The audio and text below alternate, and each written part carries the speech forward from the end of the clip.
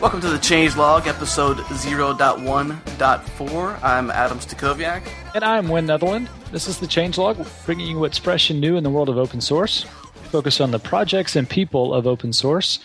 You can follow us at thechangelog.com, or for a real-time view, tail.thechangelog.com. Yeah. You can also check us out at GitHub, too. We hang out on the Explore page, so github.com/explore. They got some trending repos listed there, as well as some feature repos from our blog, and also all the audio podcasts from 0.1 whatever, all the way up to this one here. So just go ahead and go to GitHub and check it out. 14 episodes we've been on the air. Can you believe it? Yeah, it's kind of like a dynasty, isn't it? That's right. You know, and like everybody else, it seems like we're on Twitter. Changelog Show is our handle. And me personally, I tweet at Penguin, PENGWYNN. Yep, I'm Adam Stack pretty much everywhere. Twitter, Facebook, Friend Feed, which was consumed by Facebook, and everywhere else. Got a great show today. We talked with Andy Gross from Basho, the company behind Riak, another NoSQL database entry, and Sean Cribbs, a freelance Ruby developer that's written a cool new Ruby library for Riak that he scooped on the show when we recorded it, and we posted that to the Changelog, and it went from, what's it at now? It's like at one watcher when we got the scoop, and I think it was up close to 100. But I don't know. Probably blew up like most like most things that get posted to the Changelog. It's the Changelog effect is what it is. Yeah. Ripple is the name of the library. It's now at 88 watchers, so oh boy, pretty hot on the GitHub. The GitHub. Cool. So Riak, another NoSQL database entry. Stop me if you've heard this one before. Erlang with JavaScript, JSON with a REST interface. Yeah, definitely. Sounds like all of them. Sounds like CouchDB especially, but they assure us that the architecture is quite different. This one's architected for scalability from the get-go, they tell us, with a masterless replication scheme where all you need to know is one node of the replication network, and you can get on and get data from any of the nodes, which is pretty cool. Yeah. You know, I was pondering this over the weekend, the irony that all of these NoSQL databases have JSON support in some regard, and yet in HTML5, what are we doing? We're putting SQL in the browser. Yeah, I know. Was that you that tweeted something like that, or was that I did. Reddit? Yeah. You know, what I really want is Mongo or Couch or some of these other NoSQL technologies that have this rich JSON store that I can query built into my browser. Forget the SQL. You know, that's just ugly writing SQL with escape JavaScript. I really want a hash database that I could just stash my JSON objects and search them right there in the browser. So go figure. We wait all this time to finally get database into the browser, and it's nothing we want. That's right. That's right. So they also started this off by scratching their own itch, too. They actually started this off much like Mongo, where they were solving their own problem and created a enterprise version, and then led the way with pushing that into open source. You know, that happens a lot. You know, with Wanstrath, when he was talking about GitHub and how GitHub was a side project and they were actually working on FamSpam full-time, and then figured out that what was the side project turned out to be the bigger play. It seems like oftentimes you don't know what's going to be successful when you start it. We've got a great episode today. Should we get to it? Absolutely.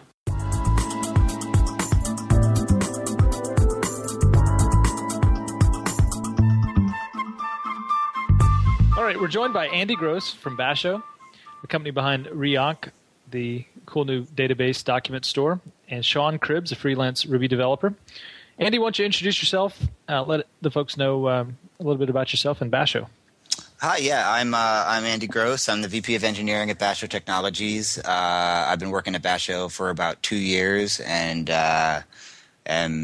it's the best gig I've ever had. We have an awesome team. I've worked with people that I both worked with in the past, and we've been assembled recently an awesome group that's growing by the day, and we both produce the Riak open source project and offer support and an enterprise version of the same for the market. So we're trying to just drive this NoSQL thing as hard as we can. For the folks that don't know, what about Riak and its entry into the NoSQL space? How'd that come about, and a little bit about the project before we introduce Sean? It's a really interesting story. We started off actually as a company that was actually producing writing web apps, and going into it, we said we were going to plan for success.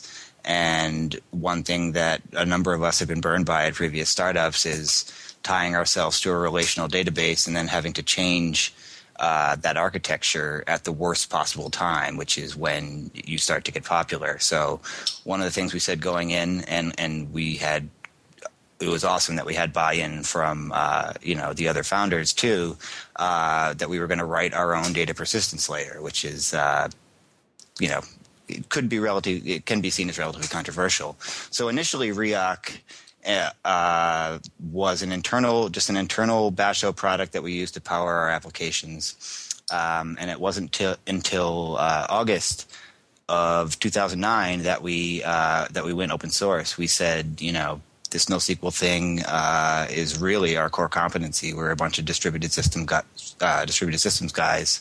The apps worked out okay, but we thought NoSQL was a much bigger opportunity. So we spent a couple months changing directions, getting Riak ready for open source. We released it in mid-August. I think, today, I don't remember the exact first release of Riak, but we're coming up on the 6-month anniversary of its first open sourcing. So I think we've come amazingly far since then. But again, it was initially an internal tool, internal data store that we implemented for the purposes of not having to be woken up at 1 a.m.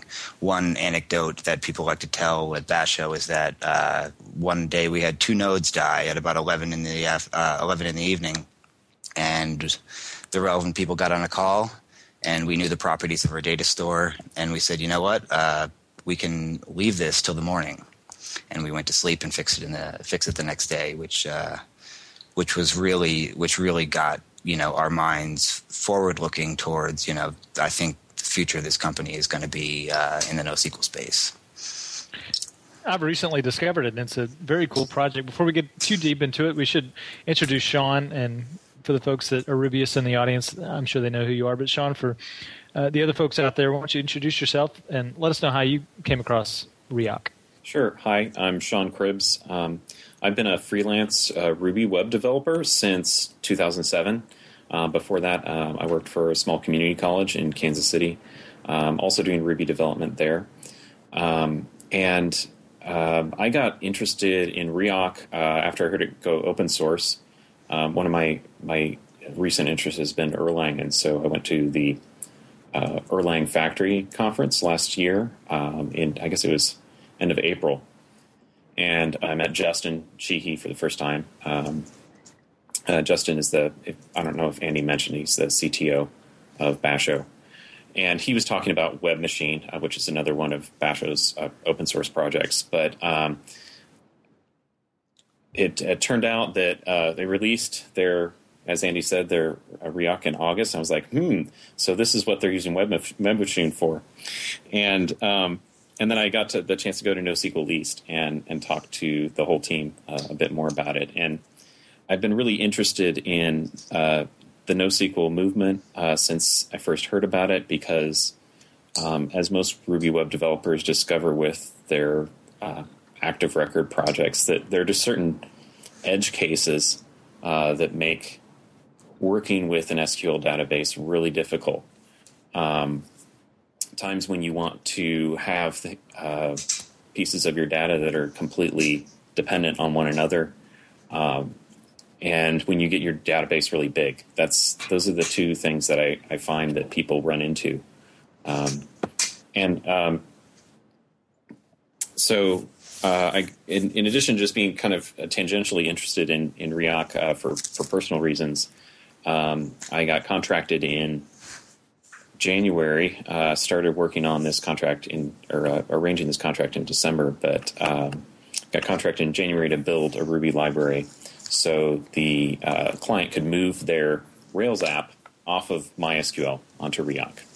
So that's interesting. The growing crowd of NoSQL database is just getting bigger every day. So is this a fad? Is this a trend? Is this a replacement for traditional relational database architecture, or is it just a complement to that architecture? I think currently it's going to have to be complementary for the time being. However, unlike other types of databases that have been fads or just ill-conceived, in my opinion, like XML databases, you've seen some of the seminal NoSQL projects arise out of necessity as internal projects at companies like, Basho, but also Facebook and LinkedIn with Cassandra and Voldemort, respectively. And that indicates to me that, if that's solving a real problem that people have. I don't think anyone ever asked for an XML database. But when you see companies actually implementing their own data stores that are so fundamentally different, but so relevant to the problems that modern web apps face at scale, that's indicative of something that's not a fad and actually a market need. So a question from Twitter already. Jake Don asks, what makes Riak different from the other players in the space?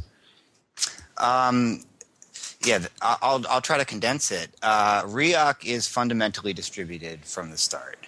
Our philosophy on how we proceeded in developing it was to get the distributed systems fundamentals down early. I've seen in other projects, shortcuts that have been taken with regard to, proper distributed systems theory made early on, and then then people realize there's a need to, say, implement vector clocks, which are, logical, non-physical timestamps, and eliminate the need for all your servers to be perfectly time synced. And it's really hard to get that stuff to retrofit that stuff onto a data store that you've made compromises on with regard to those things earlier. So Riak is fundamentally distributed. It works fine on a single node. It scales down excellently. When we were developing applications, every developer on their MacBook had the entire stack running, including 4 Riak nodes. Operating just as they would in production. It also scales up to hundreds of nodes just as easily.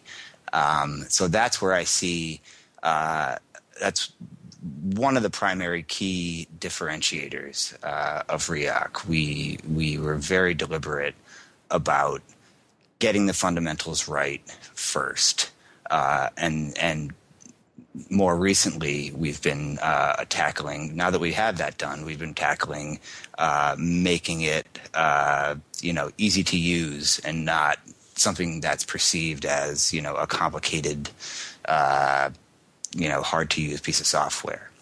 And I think that was the right path to take, because now I'm very confident in the core of Riak, and we can start delivering features like things that Sean has been working on, and some of the more recent features in the latest releases of Riak, like JavaScript-based MapReduce, and some of the other things in the pipeline that I'm sure we'll get to later.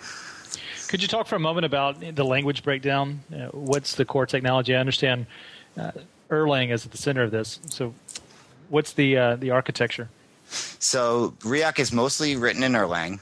I caught the Erlang bug while I was working at Apple, working on asynchronous, high throughput, low latency systems, trying to do that in twisted Python and then in C++, and basically wanting to scream because of that.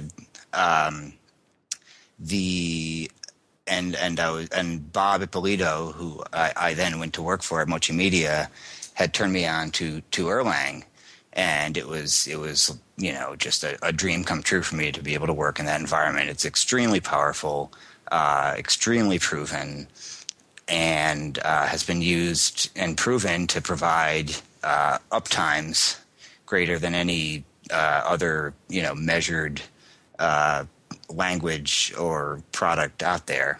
So the core distributed system, the core Riak code is mostly Erlang.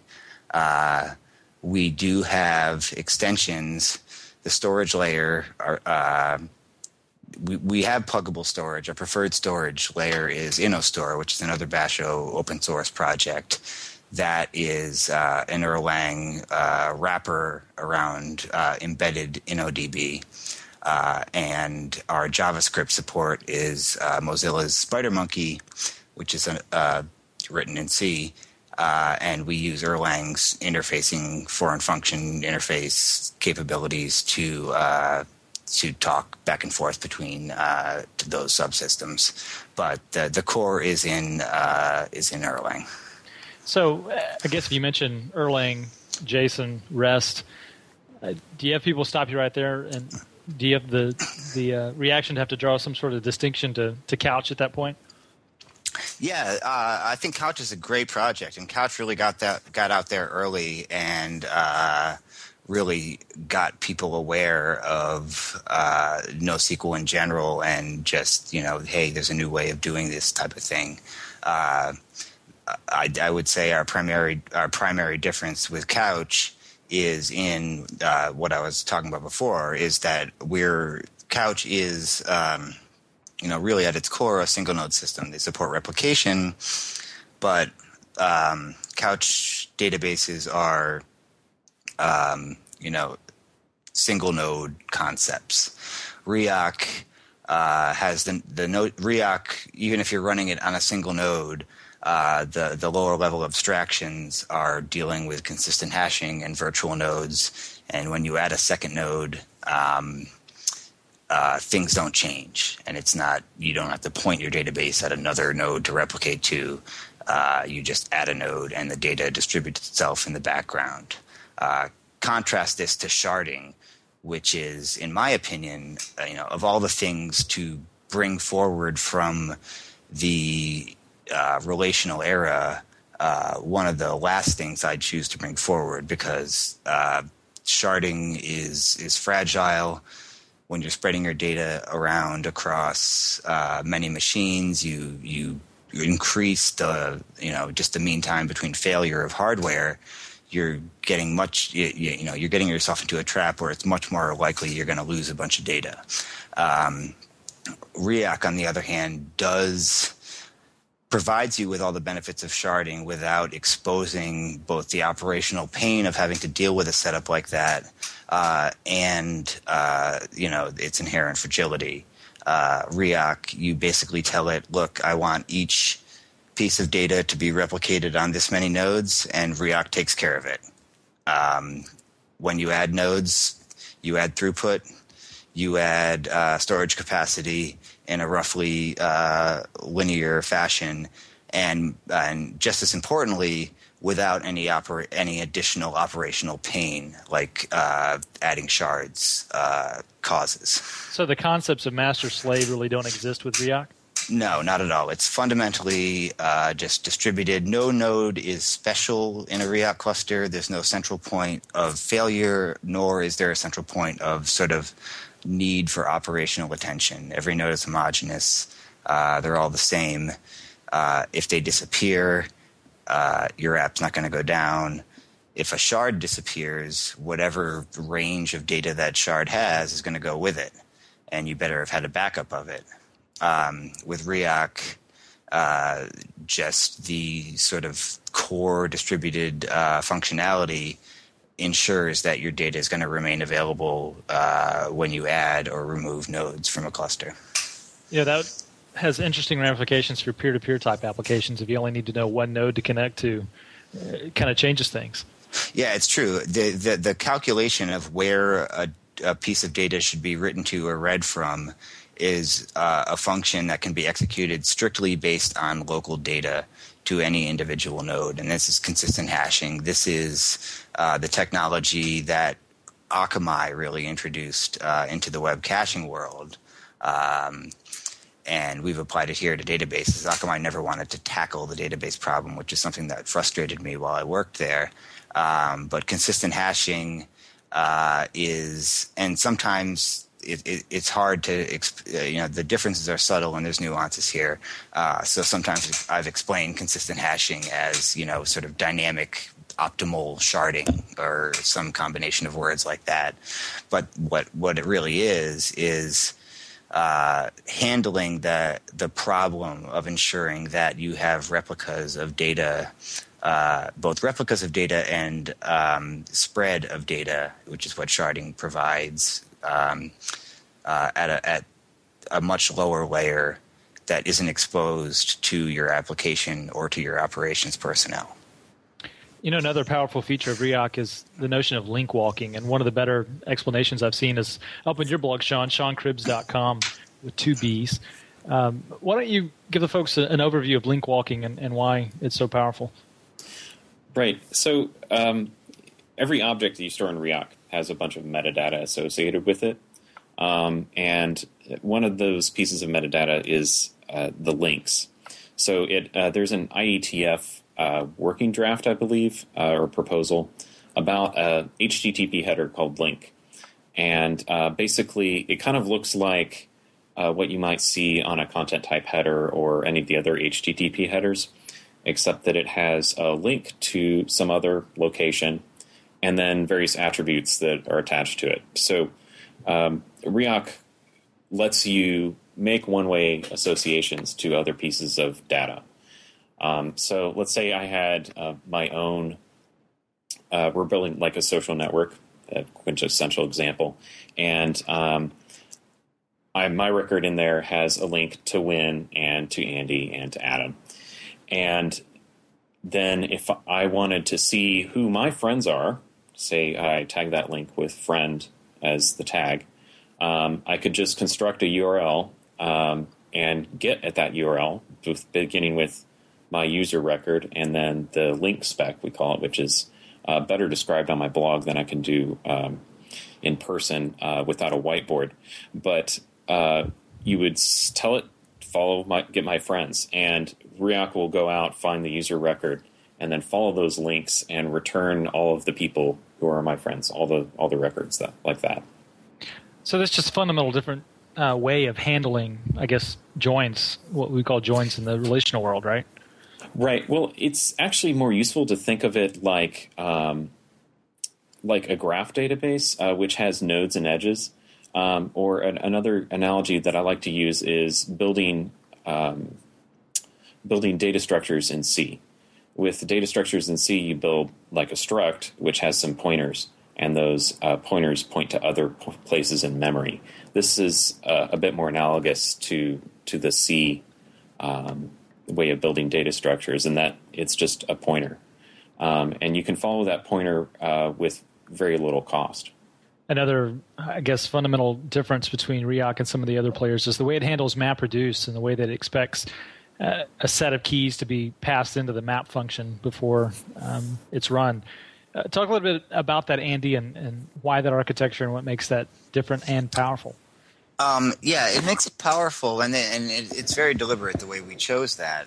Right now, we're not trying to compete with Hadoop in terms of being a MapReduce engine. MapReduce here we're trying to expose as a query mechanism, basically, that you can have in the request loop of your application.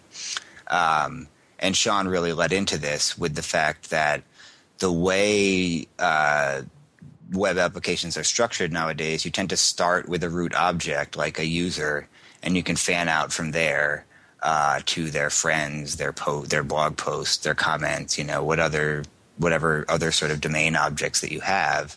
And throughout the course of a web session, you'll know the keys ahead of time that you want to perform an operation on. And this is getting back a little bit to the consistent hashing stuff I was talking about before. Given a key and given a bucket and key in Riak, any node can determine what node that data lives on. So we can farm out and distribute the computation and move basically the computation to the data rather than having to move the data to where the function's executing. So it's quite efficient and therefore very suitable for an actual query mechanism, as opposed to the Hadoop use case, which is typically offline log processing. I don't know of many apps with Hadoop somehow integrated into the actual real-time request cycle of their applications. I've been developing web applications, I guess, 10 years or so, maybe a little longer than that now. And something that strikes me, the queries are represented in JSON. And so, early on in web development, we had server technologies, and we found ourselves writing JavaScript to go against the DOM, but a lot of that JavaScript was dynamic and generated from server code. And so now we're passing queries to a lot of these data stores, Riak being one of them that uses JSON under the hood, where we express things like MapReduce inside of JavaScript functions inside of a JSON object that's passed back. But Sean, let me ask you, as a Rubyist, right? Right now, I'm sure that you're writing a lot of this JSON by hand as these libraries are just starting to evolve. But where do you see that going? And are we going back to straddling two languages to do one task? Well, I think that at least for most Rubyists, if they're doing Rails or Merb or Sinatra apps, they're already familiar with JavaScript. And I think that there's a great respect from Rubyists toward JavaScript and its capabilities. There is that cognitive disconnect, but I think that web developers are the type of people who work in many domains at once anyway. And having the MapReduce be in JavaScript, which is something familiar to most web developers, I think it's more of an advantage than a drawback. Just wanted to add a little bit to that, and then this kind of struck me too. I haven't been a web developer for most of my career. It was sort of, I was a web developer back in the days where JavaScript was sort of a hack to do browser detection and other things, and it's really turned into a nice sort of little language that is able to express these types of operations, and it also is everybody kind of knows at least a little bit of JavaScript. So it neatly bypasses what can be a difficult choice of what dynamic language VM you choose to implement inside the core of your data store. You see Google App Engine, they're rolling out support for various languages, and I think they're leveraging the JVM and its support for compiling those languages down to Java to a large degree. But I think JavaScript is really, a net win. It's easy to learn. It's simple. It doesn't have a lot of real rough edges, especially when you're dealing with it in a non-DOM, when you're not talking about the DOM manipulation aspects of it. It's expressive, it's clear, it's concise, and I think it's absolutely the right choice for the Riak MapReduce feature that we're talking about. Well, Sean, you mentioned the cognitive disconnect there. I'll ask the question that Adam's dying to ask, and he wants to keep our streak alive about discussing Node.js on this show. So, how does this play nice with Node.js, and would it be easier just to keep everything in JavaScript? Well, it would play absolutely nicely with Node.js. In fact, if I remember right, there was a recent client written for Node.js using Node.js's built-in HTTP for Riak, and I think I saw that flying by in the GitHub feed the other day. But on the other hand, CouchDB has had this concept of a couch app for a while, which is basically you just store a bunch of JavaScript and other files in CouchDB, and you can serve that out as an application because CouchDB has an HTTP server in it. Well, there's honestly no reason why you couldn't do that with Riak too. One of the advantages of the raw interface, which is what I've been writing my Ruby code against, is you can store any content type that you want in Riak. So it basically acts like an HTTP server. And there's also already in the client libraries for Riak that comes in the main distribution, very basic sort of jQuery-ish client for Riak. Looks like we've got some questions rolling in on Twitter. Adam, you want to... The Twitter. The Twitter, as I call it. Yeah, I've done this entire podcast without saying one word. I was trying to get to like minute 44, but we're like 7 seconds away, so... Well, normally you jump in so late, I feel like we have to introduce you. This is my co-host, Adam. Yeah. Hey, this is Adam. Well, there's a few questions on Twitter, but I think I have a more pressing question, and it's kind of funny we got so far into the podcast and really haven't talked about it. But sorry, tweeps. We have this company called Basho that was formed, and you guys have this product, but it's open source, it's commercial. How did that story come about? Like when the company formed, how did you initially play in revenue and the formation, and was it all joined around this product? Well, when the company formed, we were doing an entirely different business. We were actually writing applications that are relatively uninteresting in the context of this podcast. But we implemented Riak as a strictly internal project, so we wouldn't have to deal with scaling issues later on. But it was always a dream of mine that one day we'd be able to release Riak as open source. And when NoSQL started to really gain steam, we sort of weighed our options, and we ditched the app business, and we went we really just sort of leaned into it as far as the NoSQL stuff goes. And Basho as a corporate entity, we are extremely devoted to open source. We have an enterprise product that provides things like wide area multi-master replication, enhanced SNMP monitoring, web UI tools, things that are valuable to enterprises. But we really try to err on the side of putting as much stuff in, as much value into the open source project as possible. So, Basho as a company, what I think is nice about Basho is that, as a customer of Basho, you get access to our enterprise features. You get input and voting rights into our product roadmap. NoSQL being relatively new, and no deployment of NoSQL at scale being the same. You get pretty basically direct access to the developer team in terms of getting your implementation right from the ground up. But primarily, we are an open source software company. We have an enterprise product. We have to make money, and we have very valuable enterprise features. But we realize that there are a few NoSQL or NoSQL-like databases that are closed source, and I just don't think that's viable. The way that Basho is going to succeed is by being a responsible and effective open source company and nurturing a community. And we've already reaped many rewards on that, and couldn't be more thrilled with the attention that Riak has gotten, even only 6 months after its initial release. There's already a ton of community interest. We have. I was going to ask you, what's your user base like?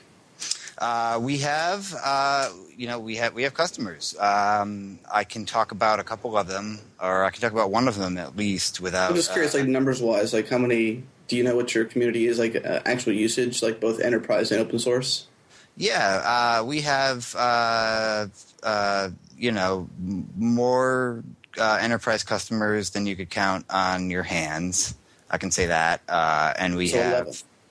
Yeah, and just teasing you. Yeah, and a really active and growing every day, Riak users mailing list, and we try to be right out there on Twitter talking about stuff.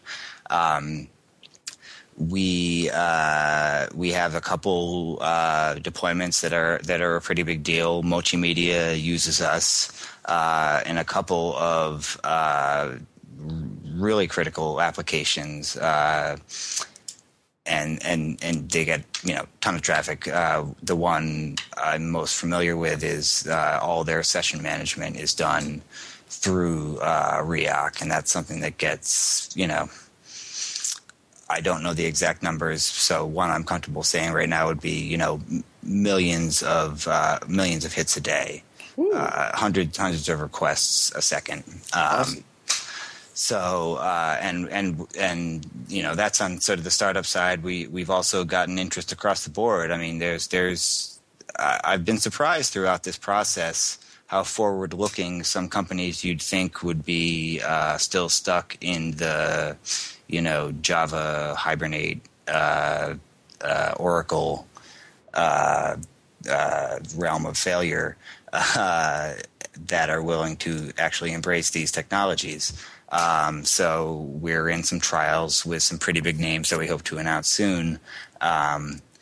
But it's really, I feel it's taking off. And this is not just a Basho thing. I think this is great for the entire community. And it's a young community.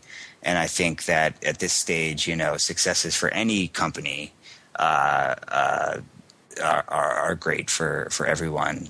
Successes customer-wise, successes funding-wise. I'm always happy to see any company in this area succeed, because I think it's important, and I think it can really change the shape of how people build applications, whether it's web startups or big big enterprises. Right. So, how does my question I have is, how does the product being open source, does it allow for greater adoption of the enterprise version? Do they play together, or does it? How does the relationship between open source and enterprise kind of play out?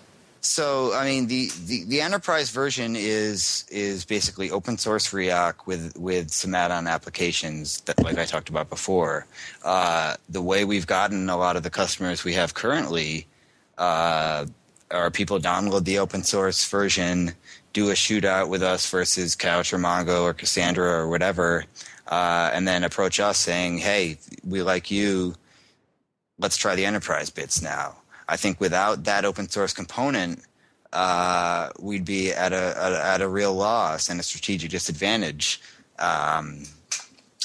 with respect to the whole market and the opportunities that are there. So, and we try to err very strongly on the side of, if there's a question about whether a feature should be held back or open source, my argument is always let's open source it. So, we spent a lot of work on and this is largely Dave Smith's work. I would love to shout out every single Basho developer here, because they're an amazing team, the best team I've worked with across all the companies I've been at. But we're growing so fast that I couldn't name them all probably right now. But Dave Smith, DizzyCo on Twitter, has done an amazing job of taking embedded InnoDB, which, has been proven, if you think the LAMP stack has been successful, right, that's MySQL right there, and to a large part InnoDB. So we've taken InnoDB and wrapped it up in Erlang, and we use that as, pretty much our recommended store.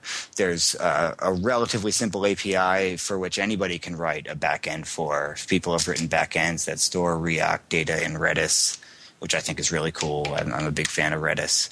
You could store it in S3. You have to implement, less than 5 methods to be a fully functional Riak backend. So open source is, I can't overstate how central it is to both our vision and our success. Do you ever see it? We're stepping off the vein here, but do you ever see the enterprise version kind of going away, and you guys just sort of take over support for large implementations and maybe consulting and training and stuff like that, and go straight open source, or is it always going to have this enterprise vein to the product? That's a good question. I'm not the biz dev guy. If you were to ask me my honest opinion on most of these questions, I'd default to open source. But we have to make money to keep putting great stuff into open source.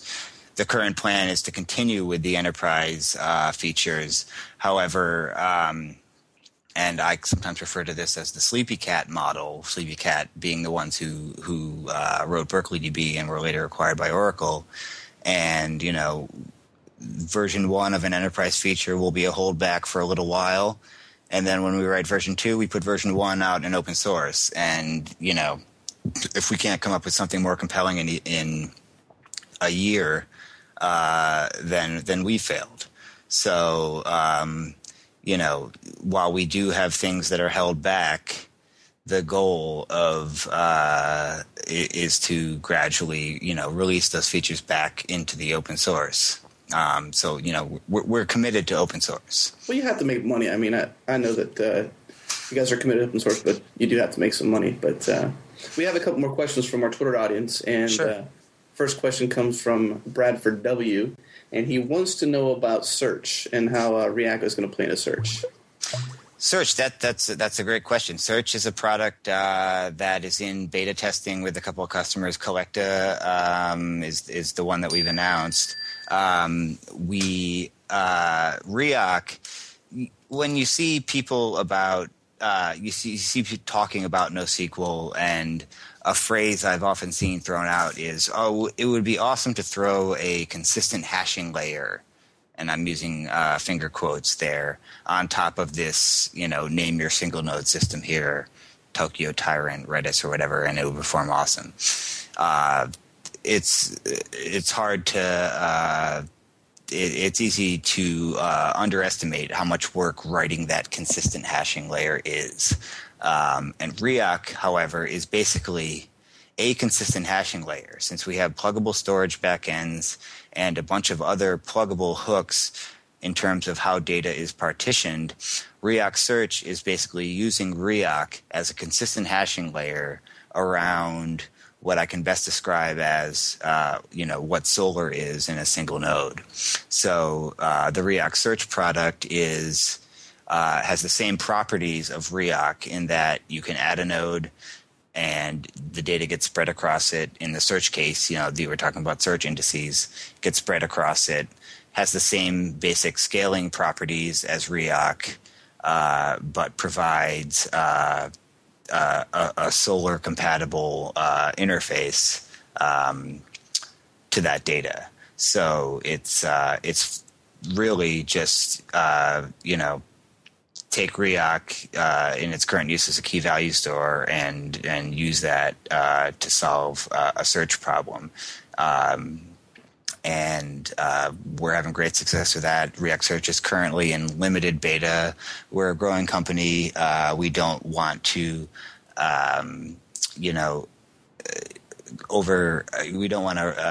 it's in beta because we don't want to release it and not be able to support people on it effectively. We're very conscious of what our capacity is in our support pipeline, but most of Riak Search will be in the open source version of Riak.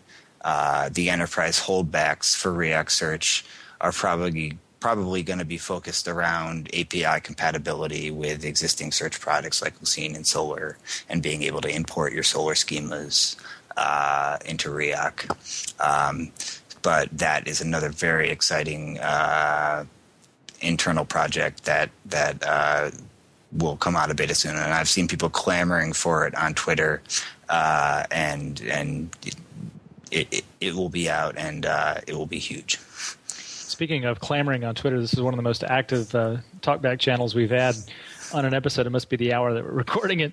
A question for you, Sean. You mentioned earlier the different content types in Riak, and the question from Alexander Sicular is, and he draws a comparison to MongoDB's Bison and its 4 megabyte max width. How does Riak handle binary, and are there any limitations on content size? Right now, there's and this is just from what I understand, a small limitation of the HTTP layer that's on top of the data store part of Riak, but there's a size limitation. However, there's no content type limitation. So Riak Erlang has this concept of binaries, which are basically like bit strings, and once it gets into Riak, it just says, oh, okay, this is binary data, so I'm just going to ship it out into the cluster and replicate and do all those great things that Riak does. So there's really no restriction. You just have to specify the content type when you do the put or post request to Riak. So, I mean, there's no reason why you couldn't store an image or an audio file or a video, and serve that out as part of your application, or use it to like a global file system. Yeah, it's really a minor limitation and just something we really have to get to. What I've actually been working on to address this is an abstraction between the web interface and the backend storage layer that represents a stream of data such that we don't have to accept an entire body. Obviously you're not going to fit a DVD in memory on your average computer, which is, what a standard web server is going to want to do. It's not a huge amount of work to expose streaming storage abstraction such that you could upload, via HTTP and chunked encoding a very large binary and have us store it as an object. And, it's something I expect we'll implement pretty soon now. Alexander also has a follow-up question for whomever wants to answer this one. Can you save MapReduce output somewhere, and can you update output with Delta from the last execution? I could take that one. You get the MapReduce output back as, if you're doing it from the Erlang interface, you get it back as Erlang terms. If you're doing it over HTTP, you get it back as JSON. And there's nothing stopping you from going and saving that back as another Riak object to sort of cache that MapReduce execution. We also, at the low level layer, for any given MapReduce function and a data and that function's arguments, assuming the function doesn't change, we cache those results. So if you're dealing with stuff like time series data, you may run a relatively long-running query that aggregates, say, an hour's worth of data.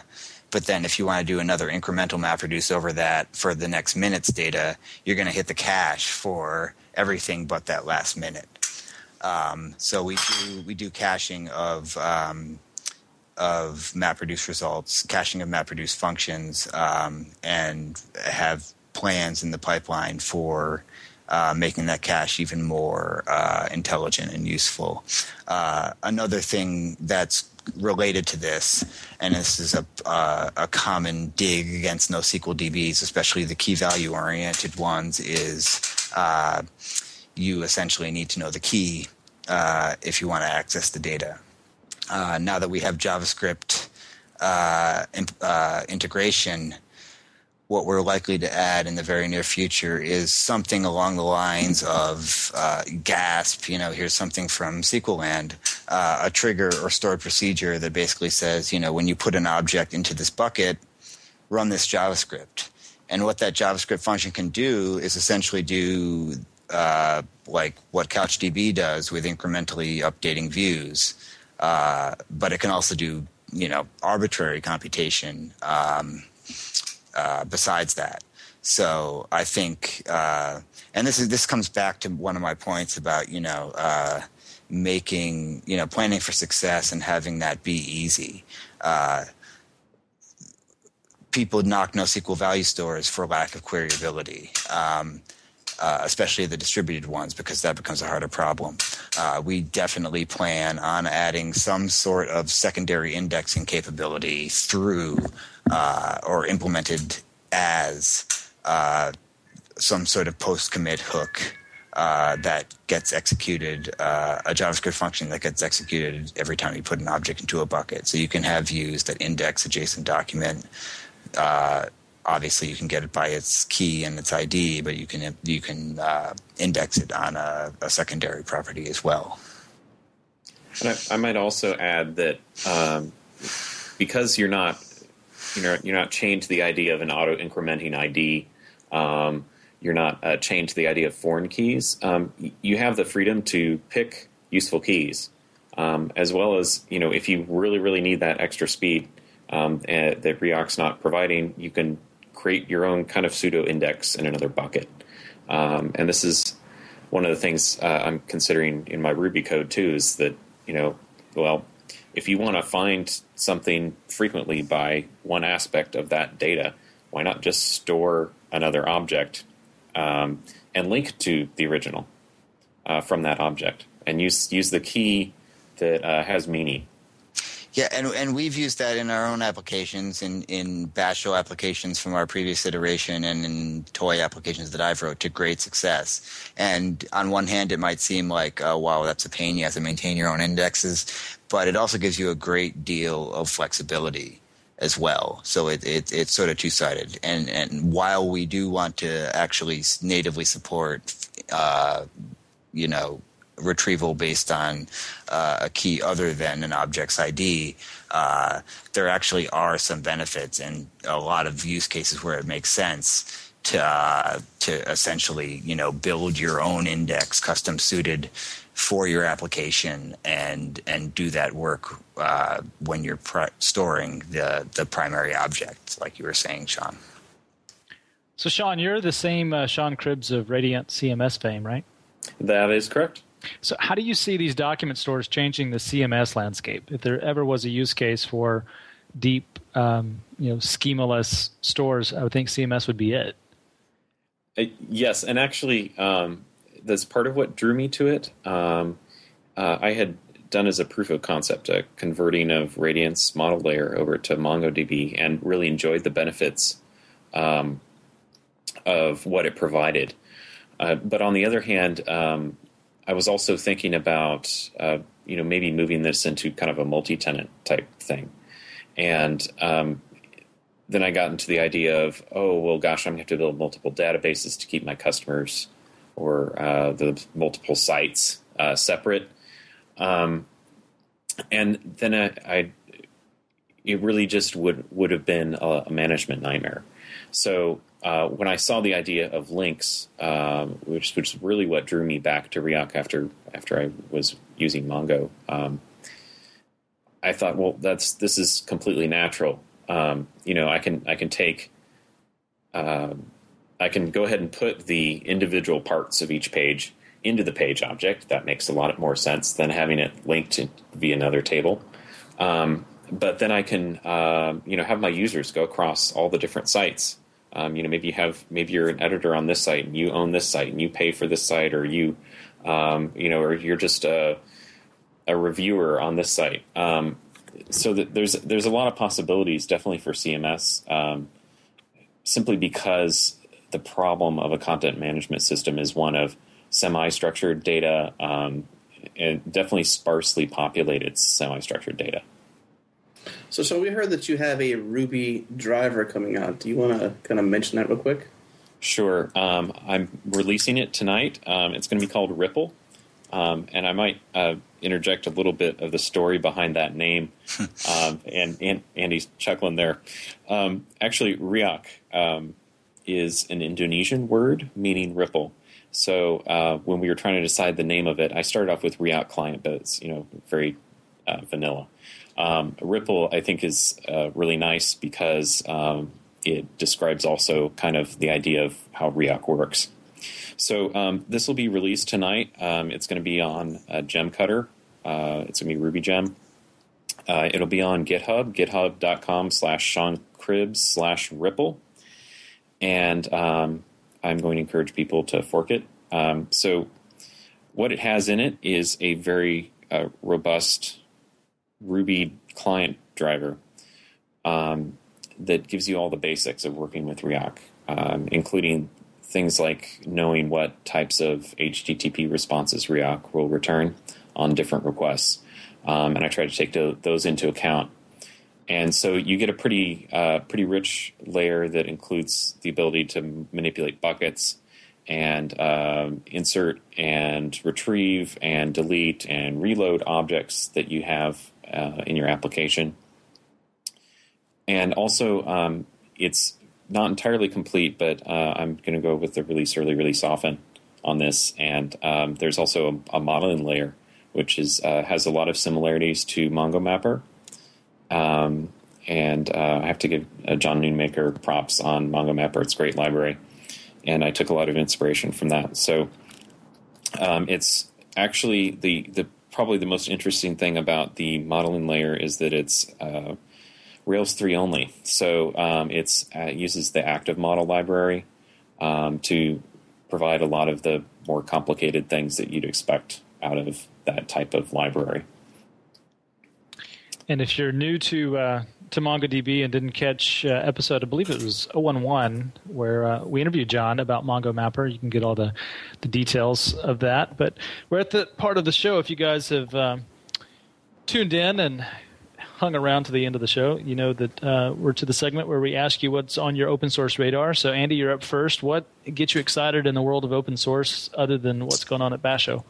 Other than what's going on at Basho, Node.js is highly interesting to me. I think there's, I think I'm not unique in being interested in that. I think you're going to see a lot more stuff based on Node.js, and I'm excited about some of the work the community is doing on native Node.js support for Riak. And I've been, admittedly am not a Ruby person, actually. And I've just been really impressed by, ever since we've started to improve our support for Ruby, the level of attention and the level of interest and the great feedback that I've had with members of the Ruby community that I haven't known before.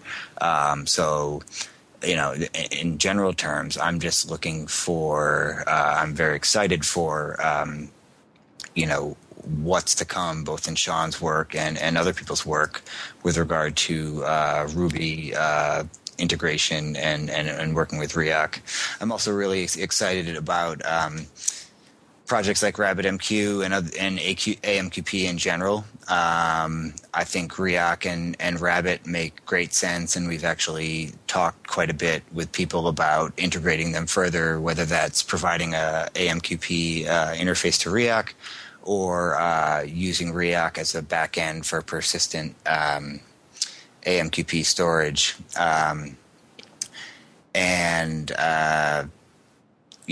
That's really it. I should be, more attentive to projects that are going out right now, but I have such a full plate that, NoSQL stuff in general. And I'm looking forward, actually, having spent many years, I enjoy Erlang, but professionally before that, I was tied to C++ and other languages that I'd like to forget and reuse those neurons for learning more Ruby stuff. So it's been a real eye-opening experience, having this role in this project and being able to engage with these various communities, in particular Ruby. How about you, Sean? Well, I've been doing a lot of JavaScript lately, jQuery front-end stuff. That's always on my mind. I like working with and building beautiful interfaces that work well. So I'm always on the lookout for new jQuery plugins, and I was really pleased to see 1.4 came out just a couple of weeks ago.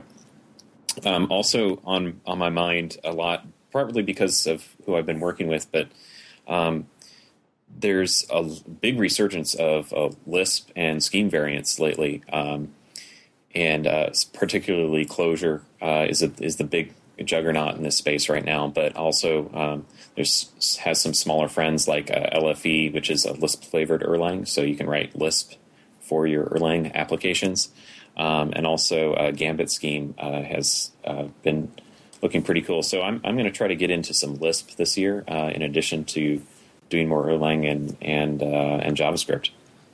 Yeah, talking about languages in general, besides projects, I would really love to have the time to explore Clojure some more and explore Haskell some more. Every time I try to learn Haskell, I end up feeling stupid, but I think if I actually gave it the old college try, I could really kind of wrap my head around it and be a better programmer as a result. It's so funny to hear you guys mention Node.js, because that's like I don't know, what, like 9 shows in a row in? Right. Something like that. But Andy, Sean, it's thank you so much for coming on the show. It's been great having you guys. Andy, it's great to see Basho step up and scratch their own itch and give back to the community, even at the measures you have. It's such an exciting time for the NoSQL ecosystem and community. But how can people reach out to both you guys via Twitter or email or? I'll go first. I'm at argv0, ARGV0, ARG are my initials, and argv0 is C for the name of the program that is being executed. Awesome. I thought it was clever and meta back in '99, and it stuck. So you can reach me. Twitter is usually my primary medium these days, but if you want to catch me on email, I'm either andy@basho.com, or you can always reach me on the Riak users mailing list. And I'm Sean Cribbs on Twitter, just SeanCribbs. That's the easy one. Yeah, that's the easy one. Very vanilla, right? But it's memorable, so I like to use that. So clever. And also, Andy isn't on there as often, but I'm frequently on Freenode IRC. So I hang out in the Radiant CMS and the Erlang OTP, and also recently the Riak channel. So if you want to get me live, that's where to find me. Yeah, I mean, I try to be in the Riak channel as much as possible as well, too, so you can catch me there live also. Anyone out there, if you're listening, if you didn't catch out to spell Andy's Twitter handle, just check the Changelog Show Twitter threads, and you'll see some corresponding. And both of these guys are on the Changelog Show guest list. It's Changelog Show /guests. Yeah. On Twitter. Awesome. Well, guys, thanks again for coming on the show. It's been a pleasure having you, and enjoy your evening. It's been great. Thank you very much, guys.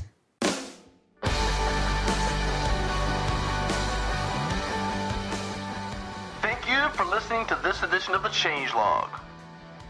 Point your browser to tail.thechangelog.com to find out what's going on right now in open source. Also, be sure to head to github.com/explore to catch up on trending and feature repos, as well as the latest episodes of the Changelog.